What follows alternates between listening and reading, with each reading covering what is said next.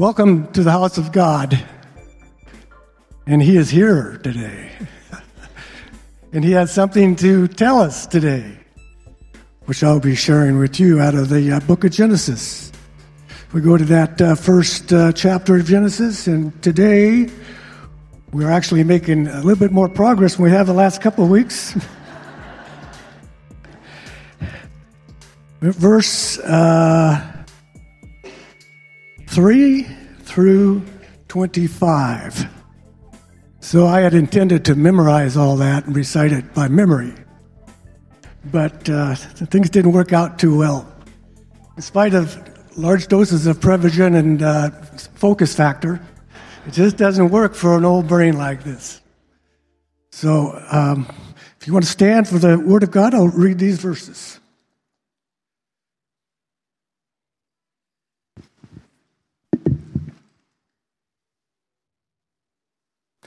Then God said, "Let there be light." And there was light. God saw the light was good, and God separated the light from the darkness. God called the light day, and the darkness He called night. And there was evening, and there was morning one day. Then God said, "Let there be an expanse in the midst of the waters, and let it separate the waters from the waters."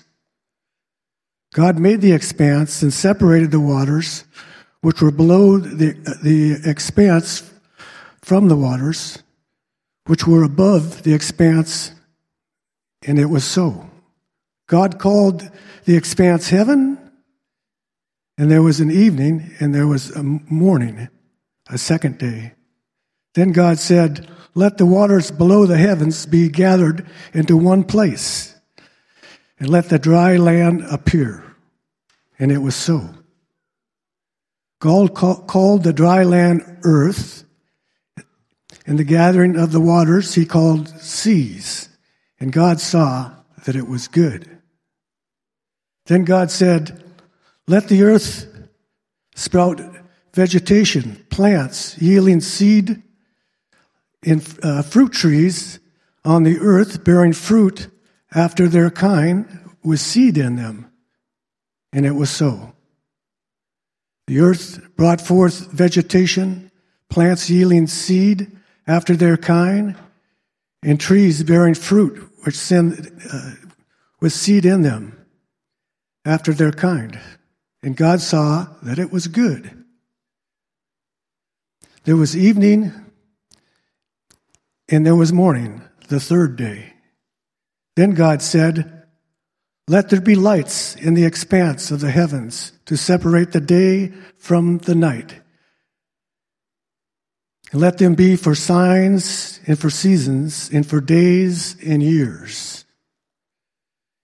And let them be for the lights in the expanse of the heavens to give light on the earth." And it was so. God made the two great lights, the greater light to govern the day and the lesser light to govern the night. He made the stars also. God placed them in the expanse of the heavens and gave light on the earth, and to govern the day and the night,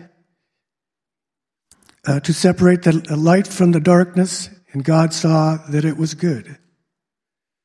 There was evening, and there was morning, the fourth day. Then God said, "Let the waters teem up with swarms of living creatures, and let birds fly above the earth and in the open expanse of the heavens."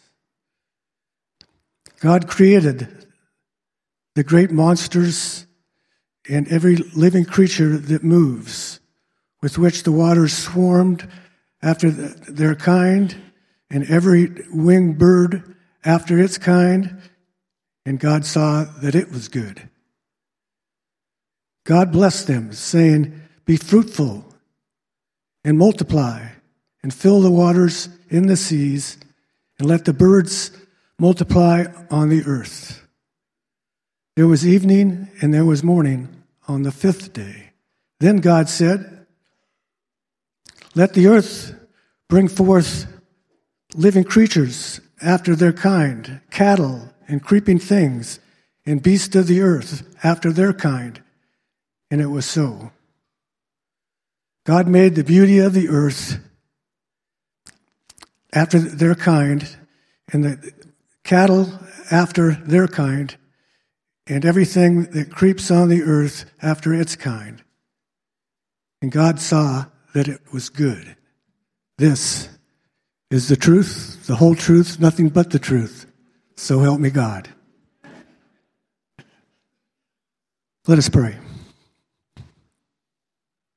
Lord God in heaven, you are indeed the King of kings, our King, the one we follow, and we trust and we obey, the one we worship and give praise and thanks to. We come often to your well, Lord, asking for and drawing out those things that we need daily: mercy, grace, forgiveness, love, encouragement. We come and ask, and you provide faithfully and liberally. We have tasted and we have seen your goodness in our lives and in our church, and we are thankful. This Sunday, today, is like no other. No, sir, this is the day that the Lord has made, and we will rejoice in it, as it presents yet another opportunity to draw closer to you and be transformed evermore into your likeness. Come, Holy Spirit, cover this place of worship like a blanket as we clear our minds and open our hearts to what you have in store for us. Let us not leave this service today the same as we came, but changed according to your will. Lord, we ask that we bestow power and might to the message that our pastor has prayerfully prepared. Let the gospel message ring out through it. We pray this all in his holy name. And all God's people said, amen. I'd ask you to remain standing for the preaching of the word too. But then I think you would probably fall over in exhaustion. So not because I'm boring you at all or anything, but thank you, Dan, for reading that. Yes, that would be a little more difficult to memorize than the first two verses from last week. But thank you for reading that for us. If you're new with us this morning, which I know there's some of you that are new with us, or maybe you're returning after maybe a short hiatus from gathering together, I just want to give you let me just say this very quickly. We began a new series through the book of Genesis. Genesis means beginnings, and it's the very first book of the Bible out of 66 books of the Bible. And so far we've gotten through verse 2 in the last 2 weeks. And so keeping that on record, I think it was 2057 when we'd finished. Is that correct? Or is 2037?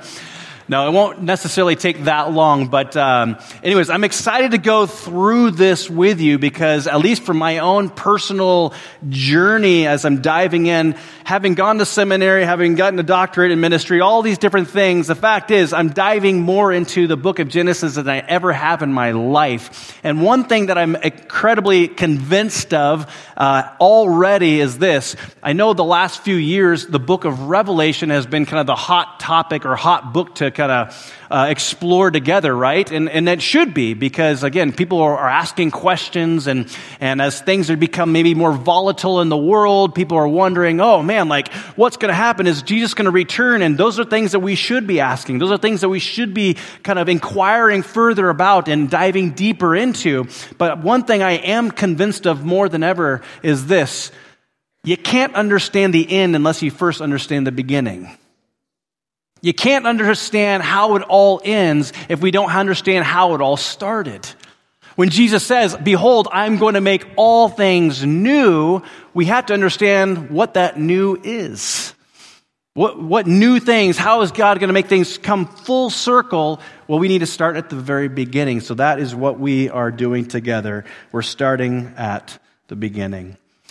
Some of you might be aware of this. For the last 3 years, my wife and I have been on this patient journey of wondering, are we going to build a house or not? And it's been kind of stop, go, stop, go, stop, go, stop, go. And for there's been multiple times where we're like, maybe it's not going to happen. We don't know. And circumstances that are outside of our control tend to kind of just make things like, well, we'll just see what the Lord does, And but through the process of at least inquiring and investigating and preparing for the eventual and hope that we will build one day, there's been many things that I've been exposed to or have learned firsthand, because building a house just doesn't happen on a whim, right? You don't just shoot from the hip and just go, yeah, let's just build a house, and then tomorrow there's a house. That's not how it works. I'm looking at Dennis Dahlman right here, who has built hundreds of homes, and you should be the one telling me this, not me. It should be the other way around here. But to build any house really properly, there are so many details to consider and to decide on even prior to the build of a house, right? You have to decide on a house design. You have to decide on the location to build your home. You have to decide on whether or not you can actually afford the cost to build a home, and investigate your own personal finances. You have to ask who will be involved in the build of this house, and where am I going to buy materials, and which materials to choose. And I'm looking at April right now, and they just finished their house, and it's like there are too many choices today than there once was. Probably it's just like it's wearisome, probably, of all the choices that you have to make. Who would have thought there are like 40 different shades of white? I mean, it's kind of like, you're like, can it just be white? But no, I won't even go into that, but there's a lot. And once you've done all those preliminary considerations, then if all those things are accounted for, then there's a proper order or strategy for the house to be built properly. You have to clear the house site, you have to lay the foundation, you have to install a subfloor, you have to frame the house, you have to install doors and windows, you have to install a roof and siding, and then it's quote, dried in at that point. And then you have electrical, and you have plumbing, you have insulation, you have drywall, you have painting, floors, fixtures, cabinets, counters, toilets, and on it goes. Was that a trigger for you, April? Okay, just making sure. You're just like, yes, that was our life the last couple of years. Eventually, at that point, you finally go like, we have a completed house. Unless, of course, you go to where I grew up in Willow, Alaska, and building a house has a very different strategy to it. In Willow, Alaska, Tyvek is the siding of choice. Have you ever heard that Tyvek siding? That's lasts for decades at least, according to most people in Alaska. Concrete is a luxury material for the foundation. Trim is for the rich. And when you talk about city or county codes, I just started speaking a foreign language. So, basically in Willow, Alaska, it's all hands off, do what you want to do, whatever works for you. There's something refreshing about that, actually, in some ways. But building a house properly is a very involved process that requires acute attention to detail and a proper order of build. And you know what's even more incredible than that is that the same is exponentially true of how God designed and created the heavens and the earth. You see, God didn't just kind of throw something together and call it good. He didn't just shoot from the hip, or he didn't just wing it when he spoke everything into existence. Actually, quite the opposite. God meticulously designed and planned and implemented the creation of all things with supernatural precision and with eternal intent. You see, no detail was overlooked when God created and spoke everything into existence. Everything that God wanted, God created. And every part of creation has a unique functional coexistence with one another. And that's why God was able to conclude after each day of creation, he would say, and God said it was good. In fact, after the 6 days of creation, God kind of surveys everything he just completed and said, it is really good. It is very good. It's basically emphatic good, exclamation mark at the very end of that good. It's very good. You see, good, according to a biblical definition of good, isn't good in the way in which you and I oftentimes refer to good. We think, my wife will sometimes ask me, my mom always asked me growing up, hey, Aaron, how you doing? Good. Good. Good means what? Well, it means whatever it means to you. It's kind of like, it's really relative, maybe subjective to the person. We're good, and you decide what that means. But when God says it's good, when it's really good, what God means is that it's perfect. It is complete. You know, you and I, we live our lives in kind of this linear state, and we're always in this kind of constant hindsight realization, right? We make something for the first time. We cook something for the first time. We grill something for this first time. We do whatever for the first time. And usually after we do something for the first time, we look back and go, knowing what I know now, here's how I would do it differently, right? But not so with God. You see, everything that God spoke into existence was perfect from the very beginning. It needed no modifications. It needed no updates.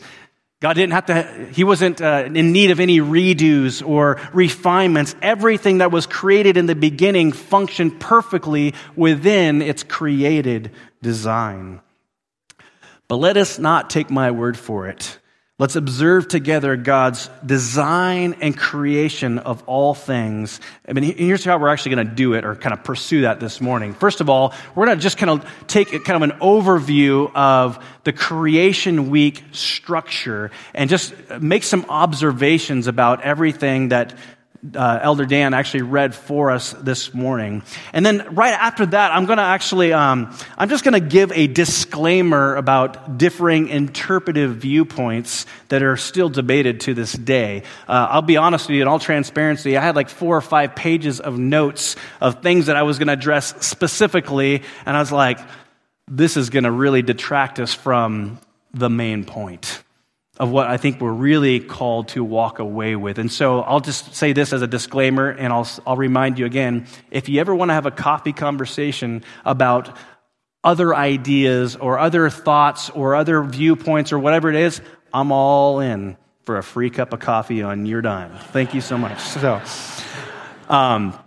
But anyways, yeah, so there's an opportunity to have further conversation. In fact, I invite that, and I hope that you are able to experience that with one another. And then after that, we'll draw some specific focus to some relevant points of application for our lives. So let's begin right here. The creation week structure. The question I want to pose to us and then therefore answer together is this: what was God's strategic plan in creation? Was there a plan at all, or was it just kind of like, well, let's just do something and see what happens? Was there a strategic plan on God's behalf? I believe absolutely yes.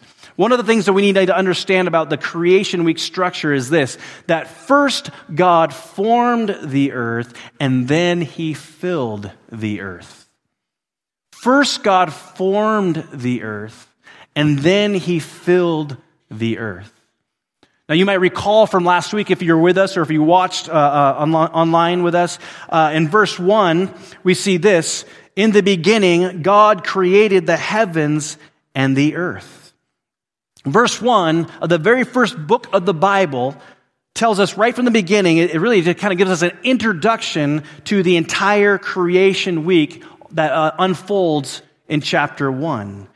And then in verse 2, we see this: the earth was without form and void, and darkness was over the face of the deep, and the Spirit of God was hovering over the face of the waters. Meaning, God began to create everything by the spoken word of his mouth, but he did so in a very sequential way. It wasn't all at once. There was a sequence. There was an order to how he created everything. And what he did was he created an environment that was once originally unlivable, and he created it to a point where this environment was now livable, meaning creation would continually move day after day from a place of chaos and disorder and darkness to a habitable place of completion and order.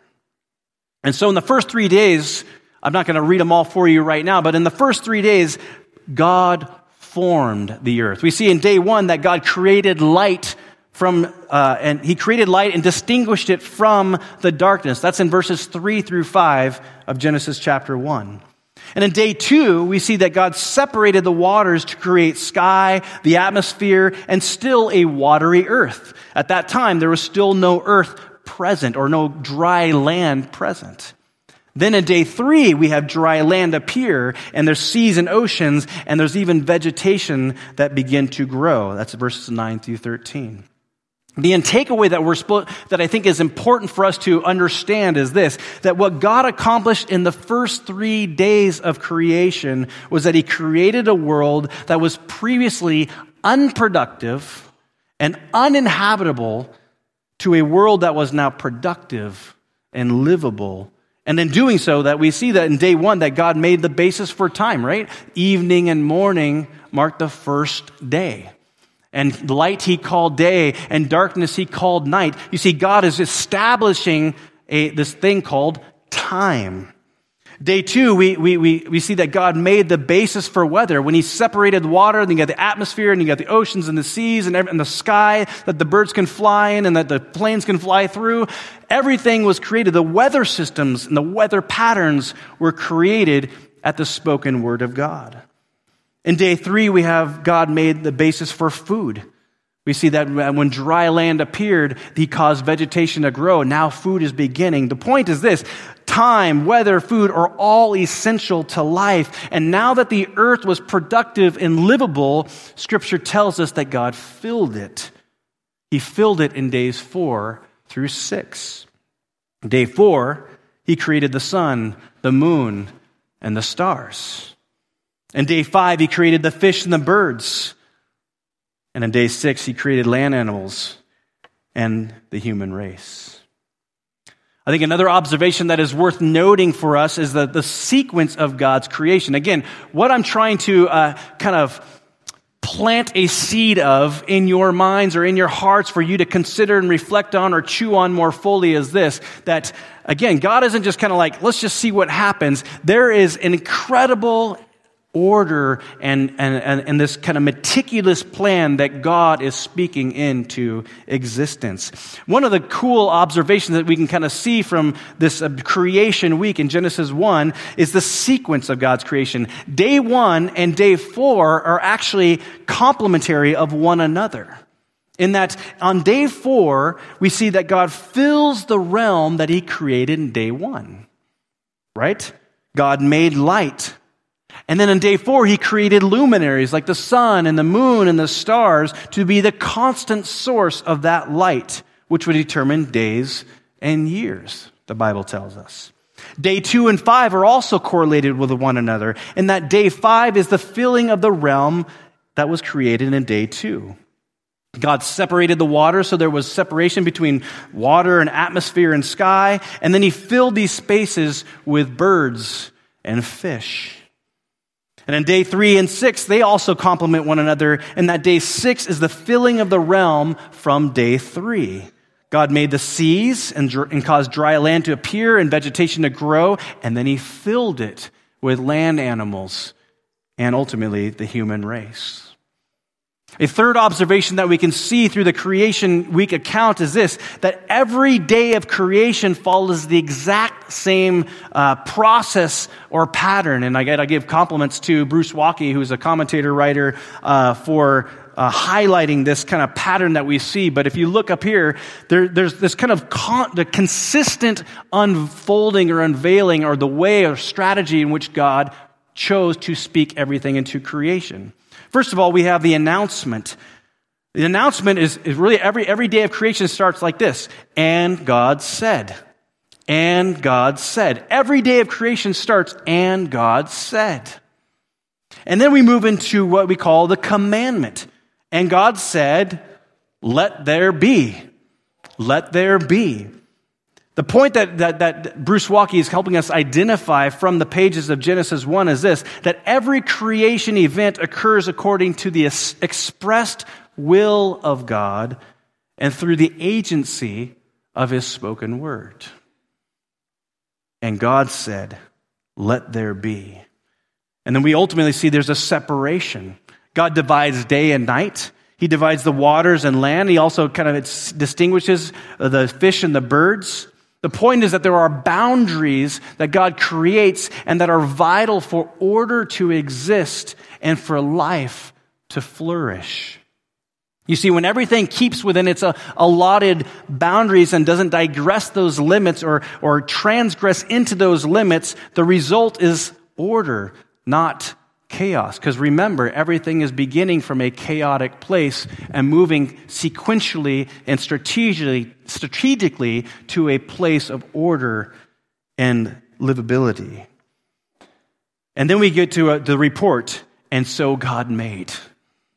And God said, let there be, it is made, and so God actually fulfilled it, and he made it. And then he named everything that he made.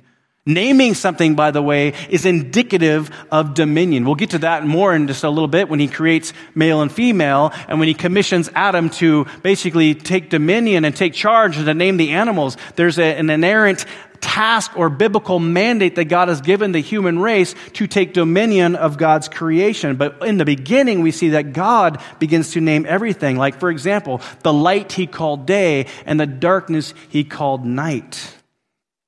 And then God evaluates everything he does. And we see every day of creation saying this, and God saw that it was good. And God saw that it was good. And so we also see that there's this chronological framework that God creates within, in the sense that he creates 6 days as a unit of time or a rhythm for humanity, 6 days of work, and then 1 day for rest. Now, why in the world do I take the time to point out all these observations or these patterns, these kind of correlations that exist in the creation account or the creation week in Genesis 1? First of all, we just need to understand that matter, time, and space are not accidental or random whatsoever. They're not just something that appears and just happen to work themselves out. No, what we need to understand, a biblical worldview that we have been just kind of establishing from the beginning, a biblical worldview understands creation in this way, that God meticulously designed and planned and implemented the creation of all things with supernatural precision and with eternal intent. No detail was overlooked. Everything that God created, everything that God wanted, he created. And every created thing has a function that is interrelated to one another. Now, when you dive into any book of the Bible, let alone Genesis, one thing that you are confronted very quickly, especially as a pastor who's getting ready to prepare a sermon and to tell you, thus saith the Lord, right? You realize very quickly that not everybody agrees. My whole desk is filled with all kinds of commentaries. And guess what? Almost all of them have a slightly different perspective. Thankfully, I found out what the right perspective was. So you're welcome. No, I'm just kidding. But here's the deal. There are a lot of viewpoints that exist, much like Revelation. So Genesis is also, there are many interpretations, there are many camps that exist, there are many viewpoints looking at the same scripture but having slightly different conclusions to make about that. So that's why when you read Revelation, you read Genesis, both matter. You need to understand how it all starts, so therefore you can understand how it all ends. But there are so many different viewpoints. Not to mention, you got to understand that we're talking about 2,500 years of history in the first 11 chapters of the Bible. So there's not a whole lot written about all that transpired or unfolded for that long period of time. So people will sometimes argue and debate, like, is the earth old? Is it young? Is it thousands of years? Are we talking millions of years? Is the universe billions of years? Was evolution a way that God created everything, or could he have created everything through the means of evolution? Should science inform our interpretation of Scripture, or should Scripture inform our interpretation of science? Were Adam and Eve real people, or just representatives of the human race? Did the flood really cover the whole earth, or did it cover that area, that known world where people inhabited? There's lots of questions. There's lots of debates. Let me just give you a few things to keep in mind in your friendly conversation with one another. Because here's the deal.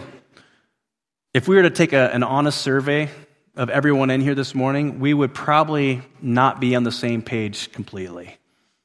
And that's okay, actually. There are some things that we need to be on the same page, and I'll address that in just a second. But I just want to give you 4 things to keep in mind in the midst of a very debatable first 11 chapters of the Bible. First of all, understand this, and this just is true across the board when we approach Scripture.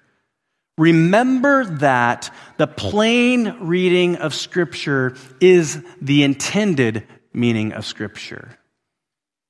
Let me say that again. The plain reading of Scripture is the intended message of Scripture. I'm not saying that there isn't room or there isn't a need to dive deep and to mine the depths that exist within the scriptural revelation or God's revelation to us. You will spend a lifetime unpacking and going deeper in your understanding of what God has revealed, and you will never reach the end. But at the same time, the plain reading of Scripture is the intended message of Scripture. Secondly, keep in mind this too. Remember that the Bible, especially the Torah, and especially the book of Genesis, is not a scientific book. The primary genre of Genesis is historical narrative, which means that God's purpose of Genesis is really a revelation of a theological agenda, not a scientific agenda. We must always ask, and I said this at the very beginning when we did our overview, we must always ask of any book, but especially Genesis, what was the author intending to communicate to its primary recipients?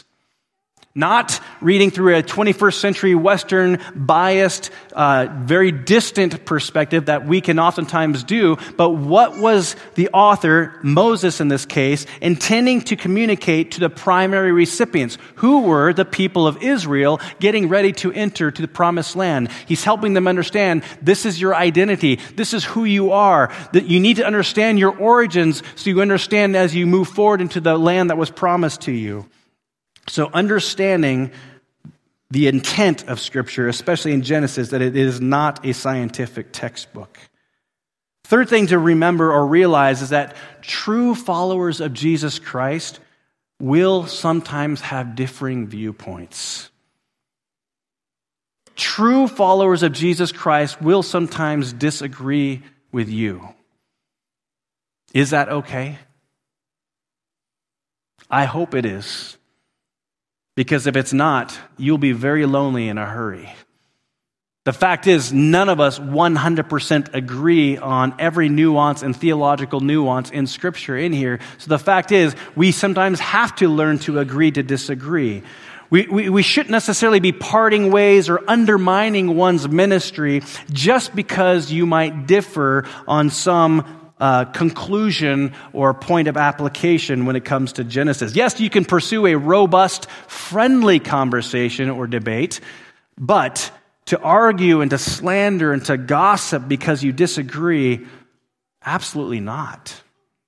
You see, the hill that you must die on, the hill that we must all learn to die on, so to speak, are really issues that matter or pertain to salvation.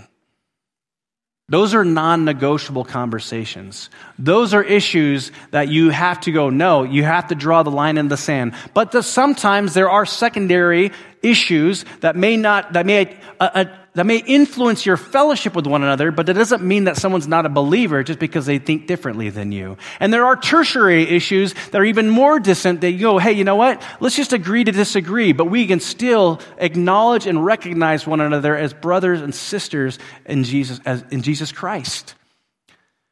However, I also am not naive in understanding or knowing that what I or what you may consider of primary importance may not be what another person might consider an area of primary importance. So even that we can disagree on, right? This is really important. Well, I don't really think it's that important. It's really important to me. Well, I don't really know if that's really that important.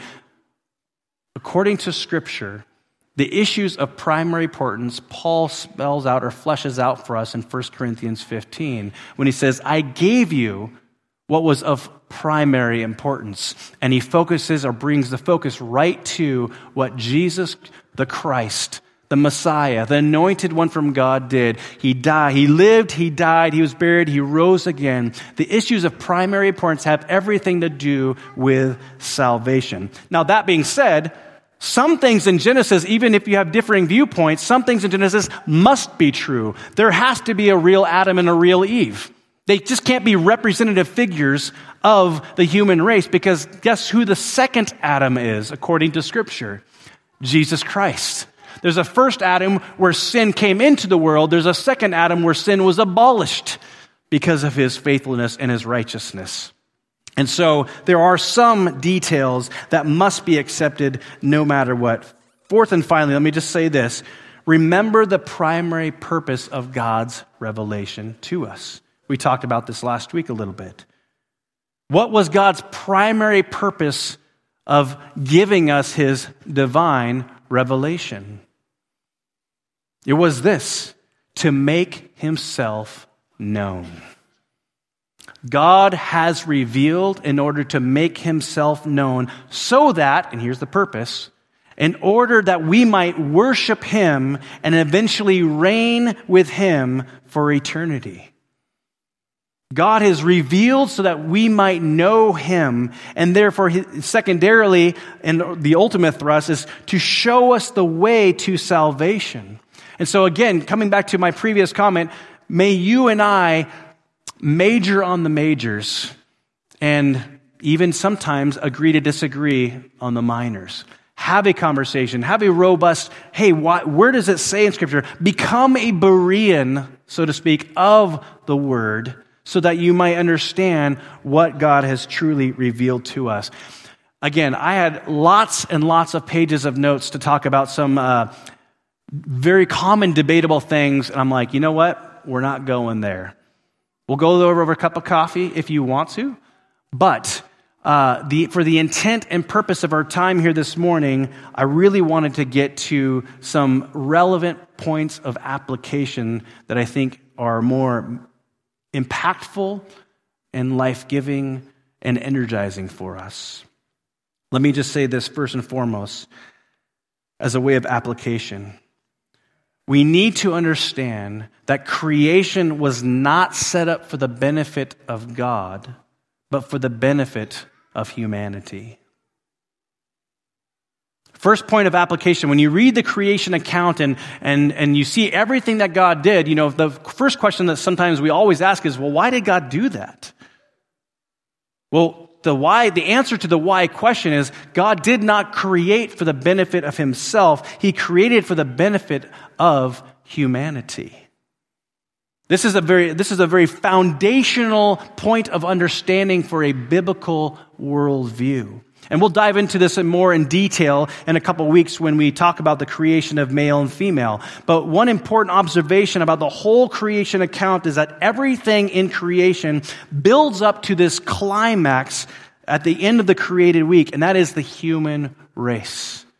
That is the climax of God's creation, the human race that will commune and co-reign with God. This is why God created humans kind of last. You see that. He created everything. He created the whole world, habitable, livable. He created all the animals, everything. And the very last thing God created was the human race. Was that a coincidence? No, it was not. It is also why human beings were the only created being that bear the image of God. By the way, this makes us incredibly valuable to God like no other part of creation does. No other part of creation bears the image of God. We'll talk about that more in a couple of weeks about what that means exactly. But It just so happens that today is Sanctity of Life Sunday, and I think it's very appropriate to say, and I'll again draw more attention to it in a couple of weeks, but this is also why abortion is so despicable and contrary in the sight of God. Regardless of what the cultural narrative is, regardless of what people may espouse as true or what should be the new truth, whatever it may be, from a biblical worldview, a biblical standpoint is abortion is contrary to God's design of human beings as well as to his intent of human beings. Only humans bear the image of God. And that in and of, though God cares about all his creation, that especially emphasizes the importance of the human race and how God feels towards this creation called the human race. We see also that God on the seventh day declared it holy and set apart. But God did not take a break. He did not rest for his sake. God rested for our sake. In fact, Moses even justifies the importance of Sabbath rest in Exodus 20 when he refers to the creation account in a very literal way. Look what he says. He says, "In 6 days the Lord made the heavens and the earth, the sea, and everything in them. But on the seventh day he rested." And that is why the Lord blessed the Sabbath day and he set it apart as holy. And so when God was creating everything in a way that he did so in such a way that would establish a weekly rhythm for only human beings that bore his image. He's creating and he's establishing a structure so that you and I may flourish and thrive and live in our God-intended design. I think a second point of application that we observe through the context of Genesis 1 is this. That Genesis 1 and the creation week has to do with the important, really, I think just centers on, when you look at the importance of boundaries that God created, you see that God continually created boundaries in his creation so that his life, his intended, the life that he existed, the realms that he filled would ultimately flourish, that they would multiply, that they would fill the earth. In the first 3 days of creation, God set boundaries so that everything would flourish on days 4 through 6 and following. I think in the same way, or in a parallel sense, as I'm reflecting on this past week, I cannot help but also realize or take notice, or at least pause to consider how God has also set up his moral boundary so that you and I may flourish. You see, from the very beginning of creation, God says, we're going to separate things, and this is where all the living beings are going to create. The birds are going to stay in the sky. The fish are going to stay in the water. The land animals and the human beings are going to stay on earth. Every place has its allotted place so that it may live and flourish according to God's design, as well as for the glory of God. And then later on, we see that God gives the law to the people of Israel before they enter into the promised land. And the law was not given in order to inhibit one's joy or to inhibit one's life. God was not seeking to be a killjoy. Instead, he was actually giving us a moral boundary so that you and I, and especially his people, would flourish, and so that they would remain in his love. You see, our enemy, which we oftentimes refer to as Lucifer or Satan, he wants us to doubt God's goodness by doubting God's ways. He especially wants us to doubt God's moral boundaries, and he wants us to make us think like, well, you know what? God may have set some boundaries, but it's really up to you to decide what is right and wrong. It's really up to the culture to decide what is right and wrong. But actually, the Bible is a timeless revelation. It wasn't just relevant thousands of years ago. It is just as relevant for us today. And God has given us his moral boundaries so that you and I may live and thrive and flourish and ultimately remain in his love through our obedience. Brothers and sisters, sometimes we get this bad taste in our mouth because we go, Christianity is all about rules. It's not. It's actually all about relationship. But like any healthy relationship, clear expectations have to be established. There's clear rules. You don't get just to do what you want to do on your terms. Because when you do, it doesn't unify the relationship. It only causes division within the relationship. Brothers and sisters, realize that God has given us His law, not to restrict your life, but so that you may gain your life, so that you might flourish in the way that He has intended from the very beginning. Third point of application is that the creation account tells us something remarkable about God, specifically that He is attentive to every detail, that He cares about every detail, that every created thing points to a divine designer who creates order from chaos. I've had this handout in my files for a very long time, always looking for an opportune time to read it. Today is such a day to read it for you. It's titled, How Great Is Our God? It's not written by me, but I was able to, when I passed it through my purview years ago, I was like, man, someday this will be relevant or applicable in a sermon, and I think it is this morning. When you think about just how meticulous and how detailed God is, let me just kind of read a couple of these descriptions of God's creation. Think about God's accuracy. Let me just kind of read some of these things that were included here. First of all, when you think about the hatching of eggs, you see, the eggs of a potato bug hatch in 7 days. Those of a canary hatch in 14 days. Those of a barnyard hen hatch in 21 days. The eggs of a duck and geese hatch in 28 days. And those of a mallard hatch in 35 days. And the eggs of a parrot and the ostrich hatch in 42 days.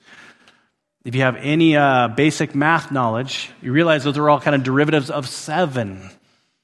Every 7 days, these components, you'll see that throughout Scripture, actually.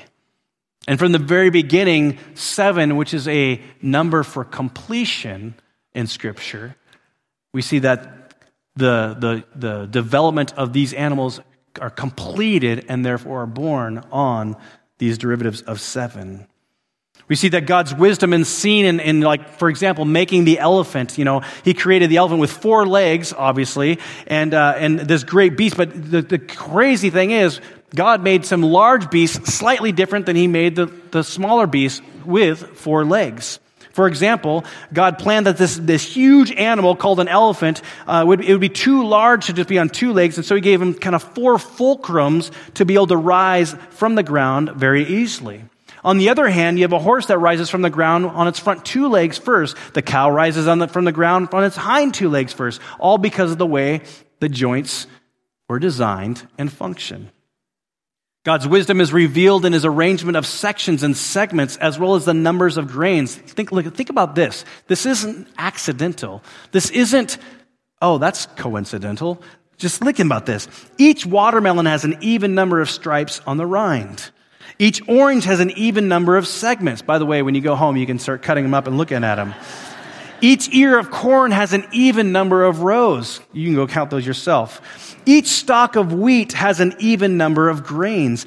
Every bunch of bananas has on its lowest row an even number of bananas, and each row decreases by 1, so that one row has an even number and the next row has an odd number.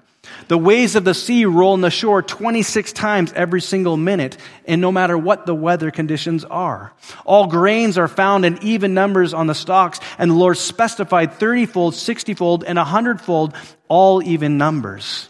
God has caused the flowers to blossom at certain specified times during the day. In fact, Linnaeus, who is a great, really a profound botanist, once said that if he had a conservatory containing the right kind of soil, moisture, and temperature, he would tell the time of day or night, or he could tell the time of day or night just by the flowers that were open and closed at certain times of the day. Where are we going with all this? The lives of each of you are also ordered. Do you think it's any coincidence that you are alive today? When you think about all the people, the billions and billions of people that have come and gone, is it any coincidence that you are alive today for such a time as this? Is it a coincidence? Or is it in accordance to God's design and His purpose and His will? The fact is, God is so meticulous and thoughtful and precise about everything in His creation. How much more meticulous and thoughtful is He toward you and the needs in your life? Not only does He care about the big things in your life, but He cares just as much about the little things in your life. A final point of application is that God foresees what we need before we need it and begins the process of providing for what we need before we realize our need of it. I mean, notice the order in which God created, right? He didn't make animals and humanity and then create a habitable place and an environment with food. Just the opposite. He foresaw the animals and what animals and humans would need to live and flourish, and so He created a habitable place to live and to flourish, and then He filled it with life. If you're a parent in the room, you understand this firsthand, right? As a parent of children, you're constantly thinking about and trying to be ahead of the needs of your children. You're always thinking about, you know what their needs are. They don't. They're just in the moment. They live mostly in the moment. They're not thinking about, in a little while, I'm going to be really hungry. In a little while, I'm going to need to be changed. Or in a little while, I'm going to need all this. But you as parents do. And as an attentive parent, you are seeking to meet the needs long before your child even realized their need for it. But you're the parent. And you lived life, and you understand. I love that. Little nudge right there. The fact is, parents are constantly thinking about, what do my child or what do my children need in the moment right now? And how am I preparing for in advance for this need when it arises? And the same is true, in fact, especially more with our Heavenly Father. I don't know exactly where some of you are at right now when it comes to trusting in a benevolent, good, gracious Father. But one of the promises that we see in Scripture is that God not only knows your need in the moment, but even as we see established from the very beginning of creation, He is already at work in preparation for the need that you will one day realize. A passage of Scripture in the Sermon on the Mount in Matthew chapter 6 is worth I'm going to read the entire section because it's something that we can easily forget or become untrusting in. But listen to the words of Jesus in Matthew chapter 6, His first sermon addressed in His ministry. Therefore I tell you, do not be anxious about your life. Anybody anxious about your life right now? That word for anxious could be worried, or it could be unsettled, restless. Something in your life is just, what's going to happen? And usually those come because we're not in control. And the control we thought we had is more of a perception than reality. Do not be anxious about your life, what you will eat, what you will drink, nor about your body, what you'll put on. Is not life more than food and the body more than clothing? I mean, look at the birds of the air. They neither sow nor reap nor gather into their barns, and yet your heavenly Father feeds them. And you, are you not of more value than they? And which of you, being anxious, can add a single hour to his span of life? And why are you anxious about clothing? Consider the lilies of the field, how they grow. They neither toil nor spin, yet I tell you, even Solomon in all his glory was not arrayed like one of these. But if God so clothes the grass of the field, which today is alive and tomorrow is thrown in the oven, Will he not much more clothe you, O you of little faith? Therefore, do not be anxious, saying, what shall we eat, or what shall we drink, or what shall we wear? By the way, in context, it's important, again, important to understand this in context. God isn't saying, never think about those things. Just live your life, and whatever happens, happens. He's not saying don't be planned.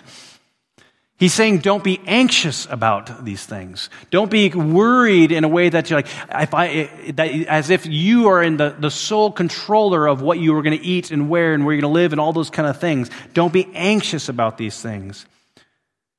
For the Gentiles seek after all these things, and your heavenly Father knows what you need, that you need them all.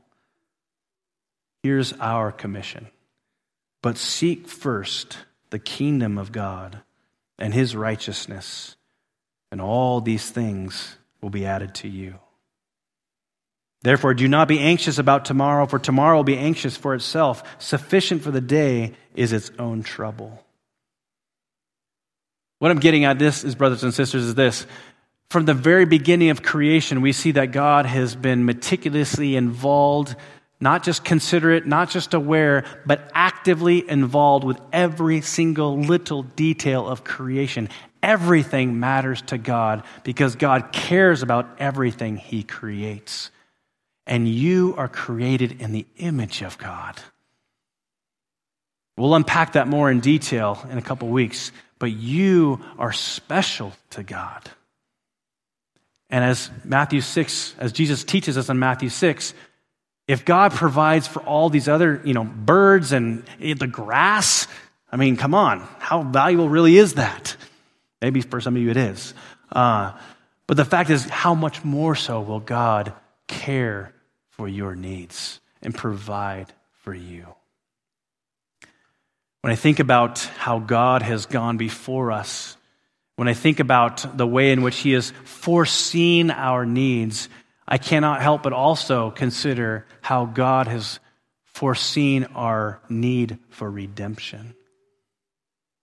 You see, even in the beginning, even when Adam and Eve chose to rebel against God, even when they chose to not trust God and to take matters into their own hand and in a very autonomous way began to say, I will choose, then sin entered the world, but even then, God already had a plan for redemption. Even before Adam and Eve realized it, even before any of us realized it, God has already had a plan to save us from ourselves. I mean, it's really interesting to think about in a real practical way. Think about when God created the trees, he also knew, because he's omniscient, he also knew that this one tree, this certain species of tree, would eventually spread their seed and grow into many trees, and eventually those trees would make more trees, and then one day that tree would be cut down by the Roman Empire, created into a cross, and eventually hang the Savior of the world. God even knew that. Does God care about everything that he creates? 100% absolutely. And so, brothers and sisters, we have the opportunity to pause, to take a moment, and to remember. To remember how God foresaw our needs long before we realized it. And to make a way to be reconciled into right relationship with God the Father. Just take a few moments and just consider, just reflect on the fact that God loves you so much that he's done everything necessary to reconcile you into right relationship with himself. That he's gone through such extreme lengths, to such extreme measures that he would give his only son to die so that we might live. Oh, brothers and sisters, may we not lose sight of that significance. May we not miss the truth that God loves you. And look what great lengths he's willing to go to save you.